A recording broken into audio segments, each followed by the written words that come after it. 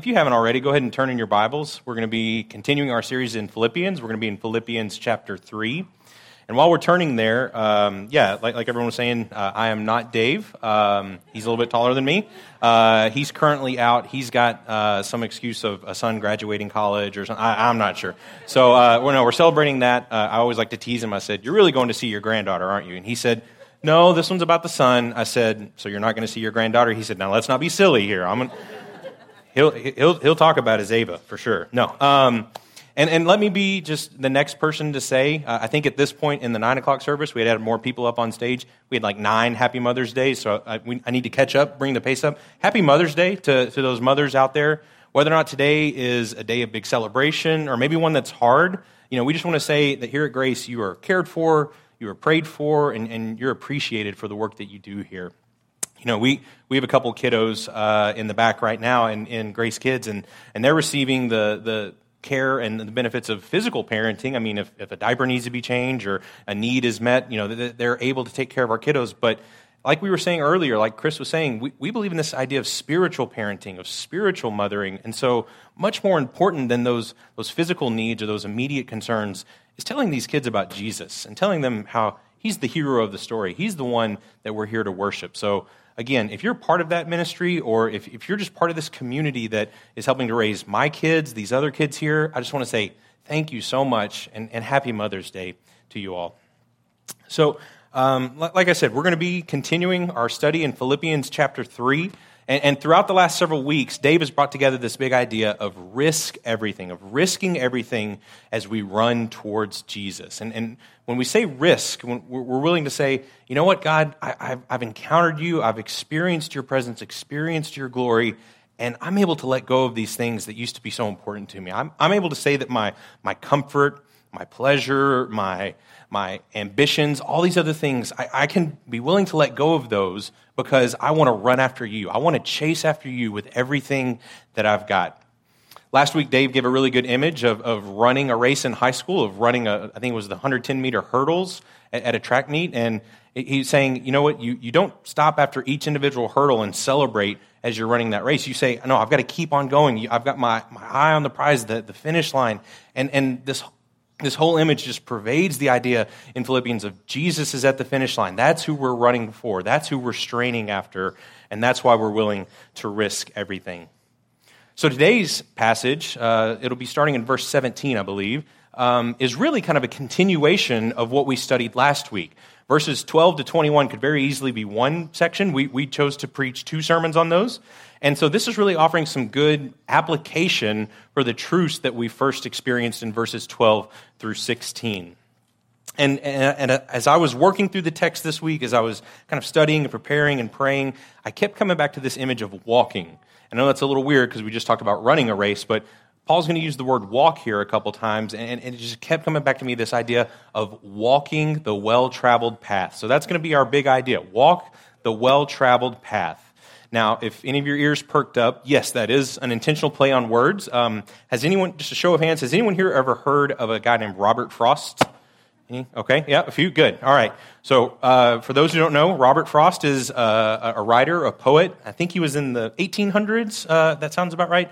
He wrote one of the most famous poems in all of American history called The Road Not Traveled. It's a pretty familiar story where someone's walking through the woods and they encounter a fork or a bend in the woods, and it's all about the decision, which one to take. Is it, do I take the one that it seems like everyone's gone down and it's the well-beaten path, it's probably the safer one, or do I go down this one where I don't really know the result, I don't know the end, it doesn't look as secure. And so he ends it with these beautiful words. He says, 2 roads diverged in a wood, and I took the one less traveled by, and that has made all the difference. Those are beautiful words if you think about it. But what I worry is that today in our kind of modern individualistic society, it's given root to this idea that's called expressive individualism. And what I mean by that is it's this idea of I'm going to blaze my own trail. No one's ever been there before. I'm going to define my own truth, and I'm going to be the hero of my own story. But what today's passage and what Philippians and what the Bible says is that runs counter to what the biblical story is. We're not the heroes of the story. We're the bad guys. We're the villains. We're the problem that needs to be fixed. We're the ones that need to be rescued. Jesus is that rescuer. And a part of that rescue is saying, okay, now that I've been rescued, how do I live out the days that you've given me, God? How do I walk this path that you've placed in front of me? And I also just want to say, I want to give one caution before we start diving into the text. This text, these verses, along with several others in the New Testament, are some that, Jesus-loving, Bible-believing Christians use in a way that I would kind of disagree with. It's saying, you know what? We just need to withdraw from the world. We need to not engage with it. We've got our kingdom, they've got theirs, and we're just going to let them run their path and not really ever intersect. I don't think that's what Paul is trying to get across here. I think he's going to show that this is an emotional topic for him. This is something that should soften our hearts, should even break our hearts for those who don't know Jesus. This is something that should stir us on to mission, to sharing our faith with those who don't yet know him. And one last reminder as we study this text is to remember there are going to be some harsh words here for people who aren't following Jesus. Don't think you're above that. Don't think you've graduated beyond these temptations. Okay, John Bradford said something about 500 years ago in the 1600s. He was watching a bunch of prisoners being taken off to be executed by, I think, the English crown. And he said a famous line. He said, "There, but for the grace of God, go I." We need to remember that every step that we walk on this well-traveled path is because we have the grace of Jesus.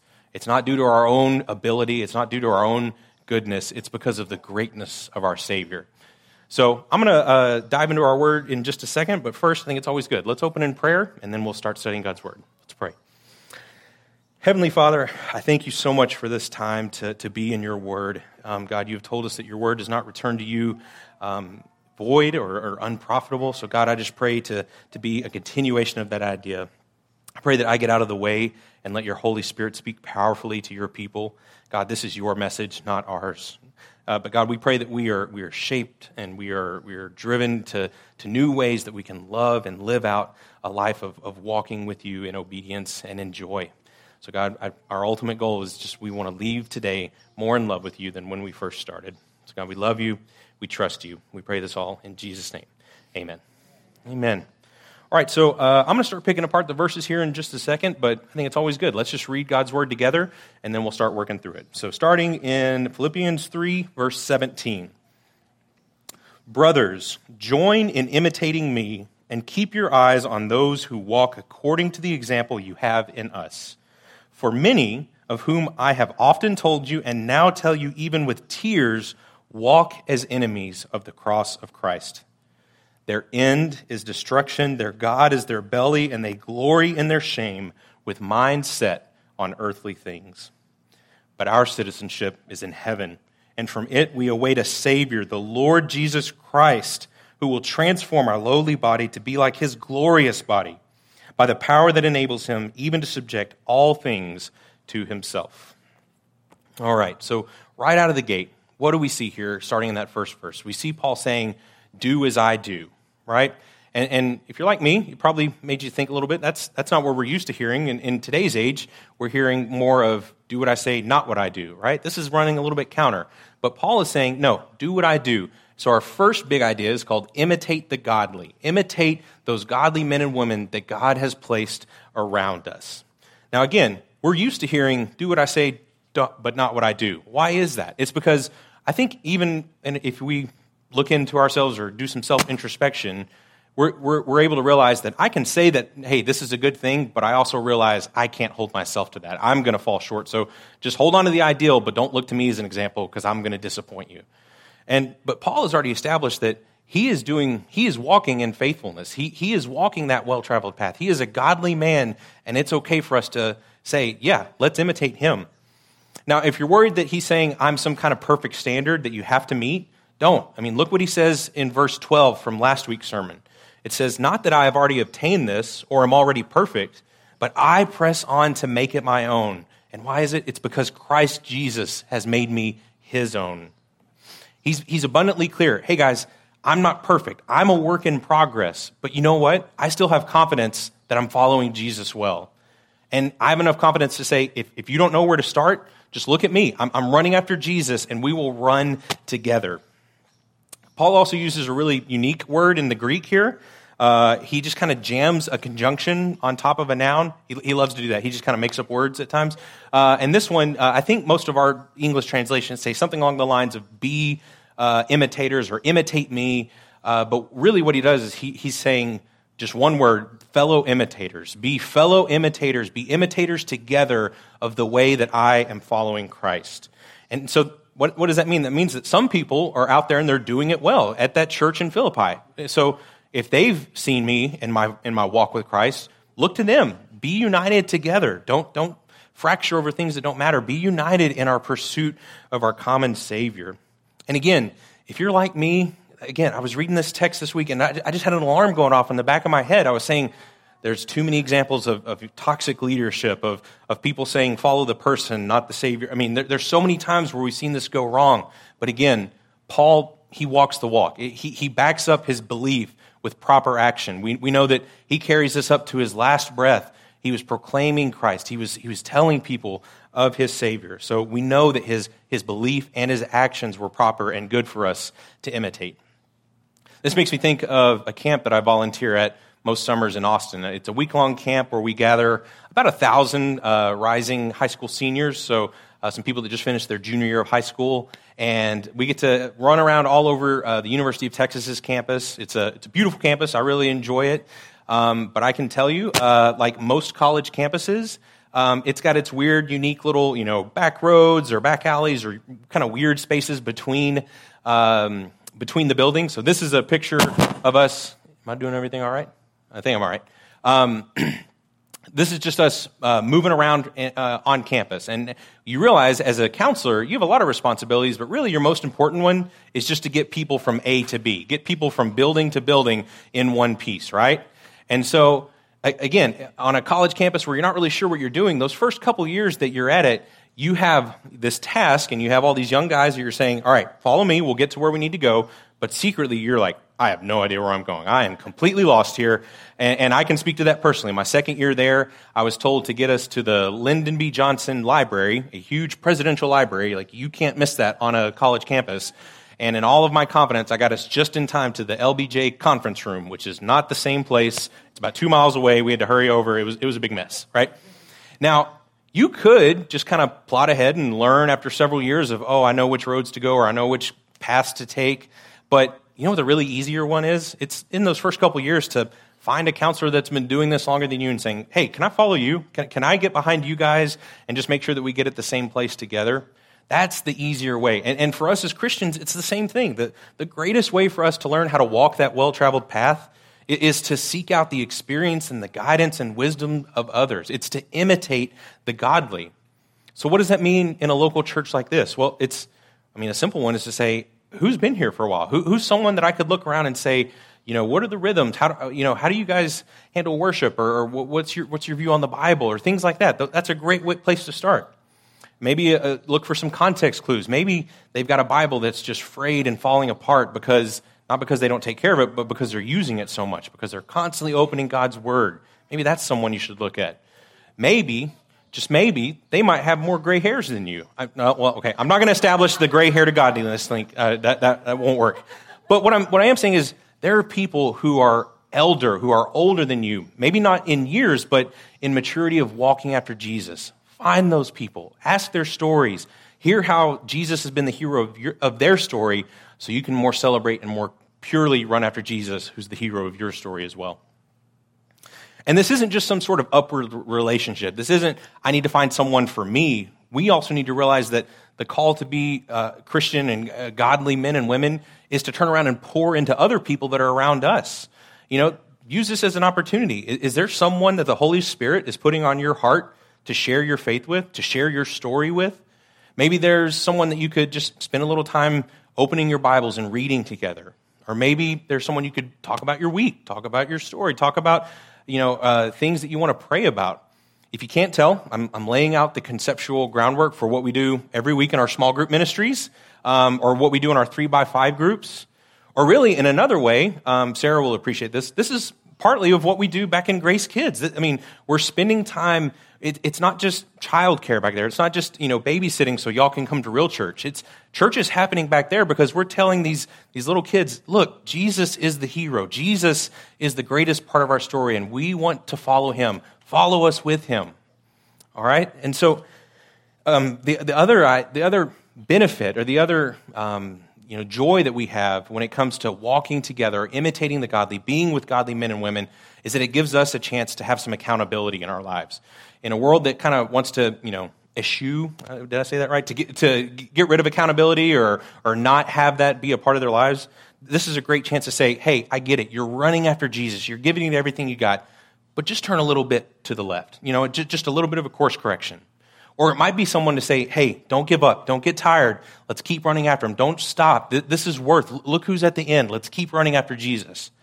Or it might be the really hard conversation. It might be the one that's saying, I love you. I don't know what's gone on, but you're going the wrong direction. It's 180 degrees. We need to completely turn around and say, look who's at the end. That's that idea of repenting, of turning and looking who's at the finish line. Let's run after our Savior together. As I was thinking through this gave me the idea of what happened in the book of Galatians when Paul refers to an incident where he kind of confronts Peter. Peter's refusing to eat with some Gentile believers because it breaks Jewish customs on, who to eat with or cleanliness and all that. And Paul, who is a younger Christian, is willing to give him that accountability and say, no. We don't do that. Look, what was the biggest problem? He said, I saw that their conduct was not in step with the truth of the gospel. If you break down those Greek words into English, it's literally, I saw he wasn't straight walking. And so that's that idea of having, accountability, whether it's us or whether it's the founding generations of the church. We need people that are willing to speak truth to us, even if it's not easy. Because why is that? Because their love for us comes out of their love for Jesus. And if we share a common bond, a common love for our Savior, that's what makes Christian fellowship and Christian community so important. So that's the first idea. We need to imitate the godly if we're going to walk that well-traveled path. But what happens if that path is, or that walk looks right? It looks like it might be secure, but we realize something's not right underneath the surface. Well, that's going to bring up our second point. Second point of 3. Don't worry, Dave's not here, but we're going to do 3 points. And that's the second idea is to beware of the flesh. Beware the flesh. So let's read in verse 18 and see what Paul means by that. For many of whom I have often told you, and now tell you even with tears, walk as enemies of the cross of Christ. So Paul describes someone that's walking, okay? The verb there is the exact same as that we saw in the previous verse. And throughout most of his letters, Paul uses the idea of walking as like this all-encompassing idea of living out the Christian life. It's praying, it's fasting, it's community. All of that falls under the idea of walk. So he uses the word walk here. And so we're probably discussing someone that has some sort of like at least verbal or public profession of faith in Christ. But look, if you really start going down a little bit further, you realize like there's something rotten or there's something ugly underneath the surface here. Look how he describes them in the next verse. Their end is destruction, their God is their belly, and they glory in their shame with mind set on earthly things. So what makes this walk insincere? It's the very simple idea. We see the words of their God is their belly and they glory in their shame. And so just for some quick context, he might be referring to a pagan worship ceremony that went on in the city that, called for, some either food or sexual gluttony. And he's saying, hey, we realize that is obviously not in line with the gospel. But the bigger principle here is simple. They're selfish. They're self-centered, they're self-focused, they're self-worshiping. So their minds are wrapped on the things of the world, and it means that they're blinded. They can't see Jesus for who he truly is. If you don't believe the Holy Spirit speaks even in daily Bible readings this morning, I was in Psalm 36, and again, it's just hammered home again. It says, the NIV says, in their own eyes, they flatter themselves too much to detect or hate their sin. That's the problem of being self-centered. It's saying, I'm too busy worshiping myself. I don't have time for this so-called Savior as Jesus. Now, again, these people might be saying that they're in they're Team Jesus with us, but this sounds like really harsh language, right? But we need to realize if faith is only for show, if it's only for the people around us, that's not that's not a proper end. The word end there it's kind of unique. We've seen it in Philippians several times. By itself, it's the word telos or telos.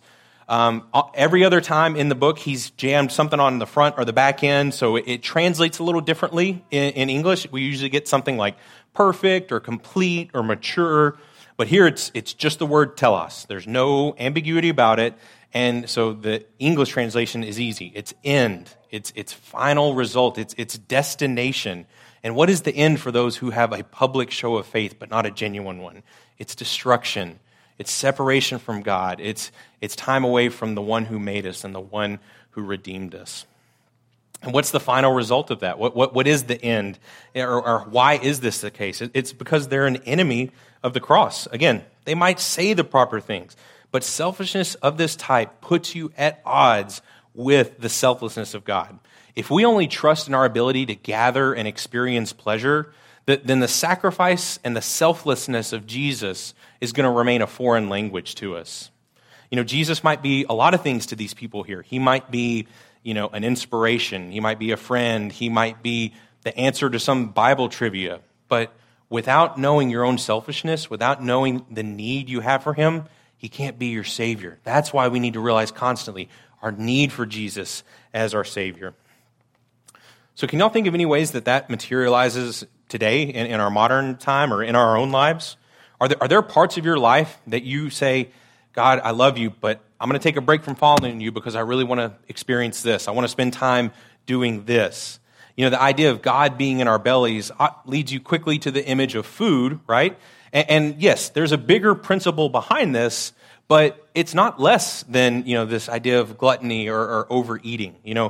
Overeating or finding too much satisfaction in food, it runs contrary to the biblical principle of self-control and discipline. That's why I'm comfortable saying fasting, a period of time without food or without technology or whatever it is, that's not something that just people in the Bible did. That's something that you and I can practice today as a way to say, you know what, God, you've given me everything I need, so I can go without for a little while because I want to spend time focusing on you. What is it you're speaking to me in your word? How can I listen in silence and hear you speak in ways that I need to hear? But again, another bigger picture, one of those bigger principle ideas that I saw was the longer I started working once I got out of the military, or once I got out of college and went into the military, was kind of a worship of this time off idea. We love to say that our 2 days in between those 5-day periods of where we're working, like that's quote my time. That's the time that I've earned, and we start to make it this sacred moment where it's all about whatever we want to experience. But you know what? That time off, it might be a Saturday and Sunday on a weekend. It might be a summer vacation. It might be even a retirement. You know what? All of those things share something. They fall under what God has created and what God has given us. Those are gifts from God, and we need to spend our time saying, God, how is it I can use that time to glorify you? How can I use that time to serve in your kingdom? Now, I want to caution, please don't mistake me as saying, things like rest and fun and vacations and retirements are anti-Christian. I'm not saying that. We obviously need and are called to rest as we kind of adjust our work-life balance because it shows a trust in Jesus' ability to do what we can't. And the idea of retirement, we understand that we need to readjust our work-life balance as we get older and our bodies slow down. That's okay. But what I am saying is if those things become a vehicle just for us to serve ourselves rather than to serve God, that's where we've missed the mark. That's where it's become too much about us and not about our Savior. So we need to say that, God, where are those times, where are those moments that I'm tempted to worship my own comfort, my own happiness, versus those times that I can use to serve and honor you? We need to say, God, where are those moments that I can redeem because, why? Because you have already redeemed me. So those are the first couple of ideas. Those are the first couple of principles as we work through this text. So we get to our last couple verses. As we walk this path to Jesus, again, we stay focused on him. That means we need to imitate the godly men and women around us. And then that means we need to beware the flesh and the pitfalls of worshiping ourselves. So what is it that Paul's been doing? He's kind of been giving us the examples or the things to do or not do, and now he's going to give us the grounding or the reason behind that. This is often called an indicative and an imperative relationship. You see it a lot in the New Testament. And really all it is saying, because A is true, go do B. Or because this is so, let this follow. And that's all Paul's doing. The only thing is he's flip-flopped them. So we've been going through the things to do or not to do, and now we're going to go into the guiding truth of the principle behind it. So the third point, our last point, is going to be to live out your citizenship. To live out your citizenship. Let's read in verse 20. But our citizenship is in heaven, and from it we await a Savior, the Lord Jesus Christ, who will transform our lowly body to be like his glorious body, by the power that enables him even to subject all things to himself. So, what's Paul doing here? Well, if you know any of your Roman Empire history, citizenship in the Roman Empire and in a city like Philippi, that was a big deal. That was very important to them. It gives you a sense of importance of where you're from or even your birth, kind of your identity. And you want to be part of a kingdom or you want to be part of an empire that's the biggest and baddest around. You want to have the strongest government, the strongest military that everyone else fears because you feel safe, right? And all Paul is doing here, he's tapping into that basic human desire for security and importance and worth, and he's saying, no. Remember, you guys, you have a new citizenship now. You have a new place that you call home, and you have a new ruler that's over your life, right? You might be part of the greatest nation, the greatest state, the greatest empire the world has ever known, with the strongest military that we've ever seen. Does that sound familiar to anyone here today? Yes, a lot of common similarities between us and the Roman Empire at that time. But we need to realize, by following Christ, we have a new nature. We have a new nation. We have a new citizenship that is implied by following Christ. There's one more really unique word here in Greek. It's called politeuma. And so we probably translate it as citizenship or, your some sort of national identity. And again, I don't want to spend too much overly analyzing one specific word because you can, go way off really quickly. But it kept bringing me back to this idea of living out the truth of the gospel. The other time that we see the polis or a political kind of root word is earlier in chapter 1 where Paul says, live out your life in a manner worthy of the gospel. And so as I was thinking and studying through this, I came up to the idea of an ambassador. Who is an ambassador? What are they called to do? So I grabbed a picture here. And I challenged the 9 o'clock. No one won. If anyone can tell me who this is, I will give you a high five between now and communion. No? Okay. This is Yuri Kim, and she is the current U.S. ambassador to Albania. So don't say you didn't learn anything today. And what is her job? What is her job as an ambassador for our nation? It's to go to a foreign land, and it's to conduct business and represent your people, your native land, on behalf of them to a foreign area. That's what our heavenly citizenship and that's what our ambassadorship from heaven is meant to be. We work in and we obey the places that we find ourselves, but we remember we're on a diplomatic mission from Christ. We're called to be his kingdom builders here on earth. And while we work, what does it say? We eagerly await the return of our Savior. I wish tomorrow we could say, all right, the work's done, Jesus is back, let's go home. But until then, we have the work that he has given us. We never stop working for our Savior, but we never stop waiting for him either. And then Paul says something unique in verse 21. He says that part of God's work in this world, or part of God's redemption in this world, is going to involve an actual physical transformation into glorified bodies. Now, what in the world are we talking about here? It's this idea that is used in the book of Acts, in some of the Gospels, and in some of Paul's letters. He's talking in biblical language about the physical change that Jesus' body experienced in between the resurrection and when he ascended into heaven. There was something physically different there. We know he ate food and they could physically touch him, but also he could go through doors and there were some really incredible things. So what Paul is saying, and this isn't a one-off thing, he says this in 1 Corinthians 15, the bodies that you and I have right now, those are not the ones that are going to go into heaven. Blood and flesh and bone is not what's going to reach into heaven. It's these glorified bodies that Jesus is going to change us into, and that is part of his redemptive work. bigger picture, what is the redemptive work of Jesus? Is when we call Jesus a redeemer, the big idea that we never lose sight of is he redeemed us from our sins by taking those sins on himself, going to the cross, and dying the death that was meant for us. And now it's up to those who trust in that work that he did there that are made and redeemed into proper relationship with God. But this shows that some of that redemption, a part of that redemption, involves a physical change. Do you notice the unique thing versus, verse 19? He says, hey, you over here that have a little God that's trapped in your belly, guess what? I have a God that made my body, that can transform my body. I have a God that is way bigger than you could ever imagine. And specifically, he gives that power to the Lord Jesus Christ. It's a specific Christian argument that Jesus is God. And he's saying Jesus is part of the triune God. He's Father, Son, he's the Son, and the Spirit. Three persons in one being. That's the idea of the Trinity, the triune God. So as part of that, we understand Jesus was there at creation. He created us. He has ruled over us. He has redeemed us, and he continues to rule over us. So again, how in the world are we going to be able to apply something like that, the redemption or the citizenship that we have by nature of following Jesus? Well, the first one is just simple. It's remember that. Don't lose sight of that truth. Christians are citizens of heaven who happen to live on earth. They're not earthly citizens who have some sort of heavenly affiliation. That means that we support the governments and the authorities that God has placed over us, but we never lose sight, we never forget the fact that we have a higher and a more ultimate authority that we have to answer to.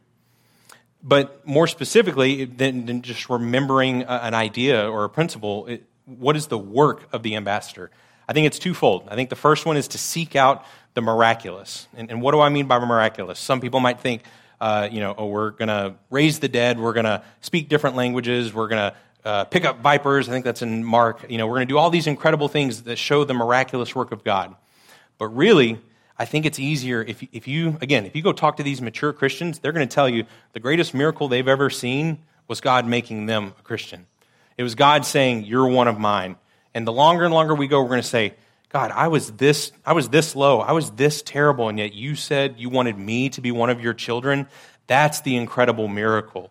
And it wasn't due to any sort of worth. It wasn't due to any sort of potential that God saw in him. It was just the love and the mercy and the grace of Jesus that did that miraculous work, that brought us not from physical, but from spiritual death to spiritual life. Now, how exactly does God accomplish the miraculous? Well, that's the second part. As Christians, part of our work is when we seek out the miraculous, how do we do it? I call it doing it through the outstandingly ordinary things. Go ask a mature Christian, how does God save people?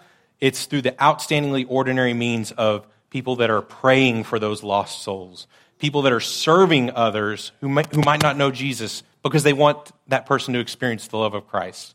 It's giving time, it's giving finances, it's giving all these other things that the world places security in. It's saying, those aren't worth it because I want to run after Jesus. The outstandingly ordinary means is how God accomplishes the extraordinary ends of bringing people from spiritual life to spiritual death, to bringing them into the family so we can call them brothers and sisters in Christ. That is the work of ambassadors, and that is how we live out the citizenship that God has given us. So as we wrap up today, the bigger picture idea throughout this sermon series has been risk everything. Risk everything when it comes to running after Jesus, or in this case, to walking the well-traveled path of faithfulness. And we need to be comfortable with the idea of we're going to risk everything. We're going to risk what the world would call, quote, the good life, right? It's not going to be easy to follow Jesus. And you know what? When we don't want risk to be some hypothetical concept. We need to be prepared to actually lose it if that's the case. We might lose relationships because we're going to say, you know what? My relationship with Jesus is more important. We might lose some level of financial security because we're going to say supporting the work of God's kingdom is more important than supporting my own earthly kingdom of pleasure or extravagance. We might lose cultural relevance because the teachings and the ethics of Jesus are going to run counter to what the world would define, as truth or love or right or wrong. And that's okay. We can risk all of that. We can even lose it because we say knowing Jesus is so much better. In fact, I'm going to spend the rest of my time. Christians are meant to spend the rest of their time telling others of the beauty of their Savior, of knowing Him, of being in relationship with Him.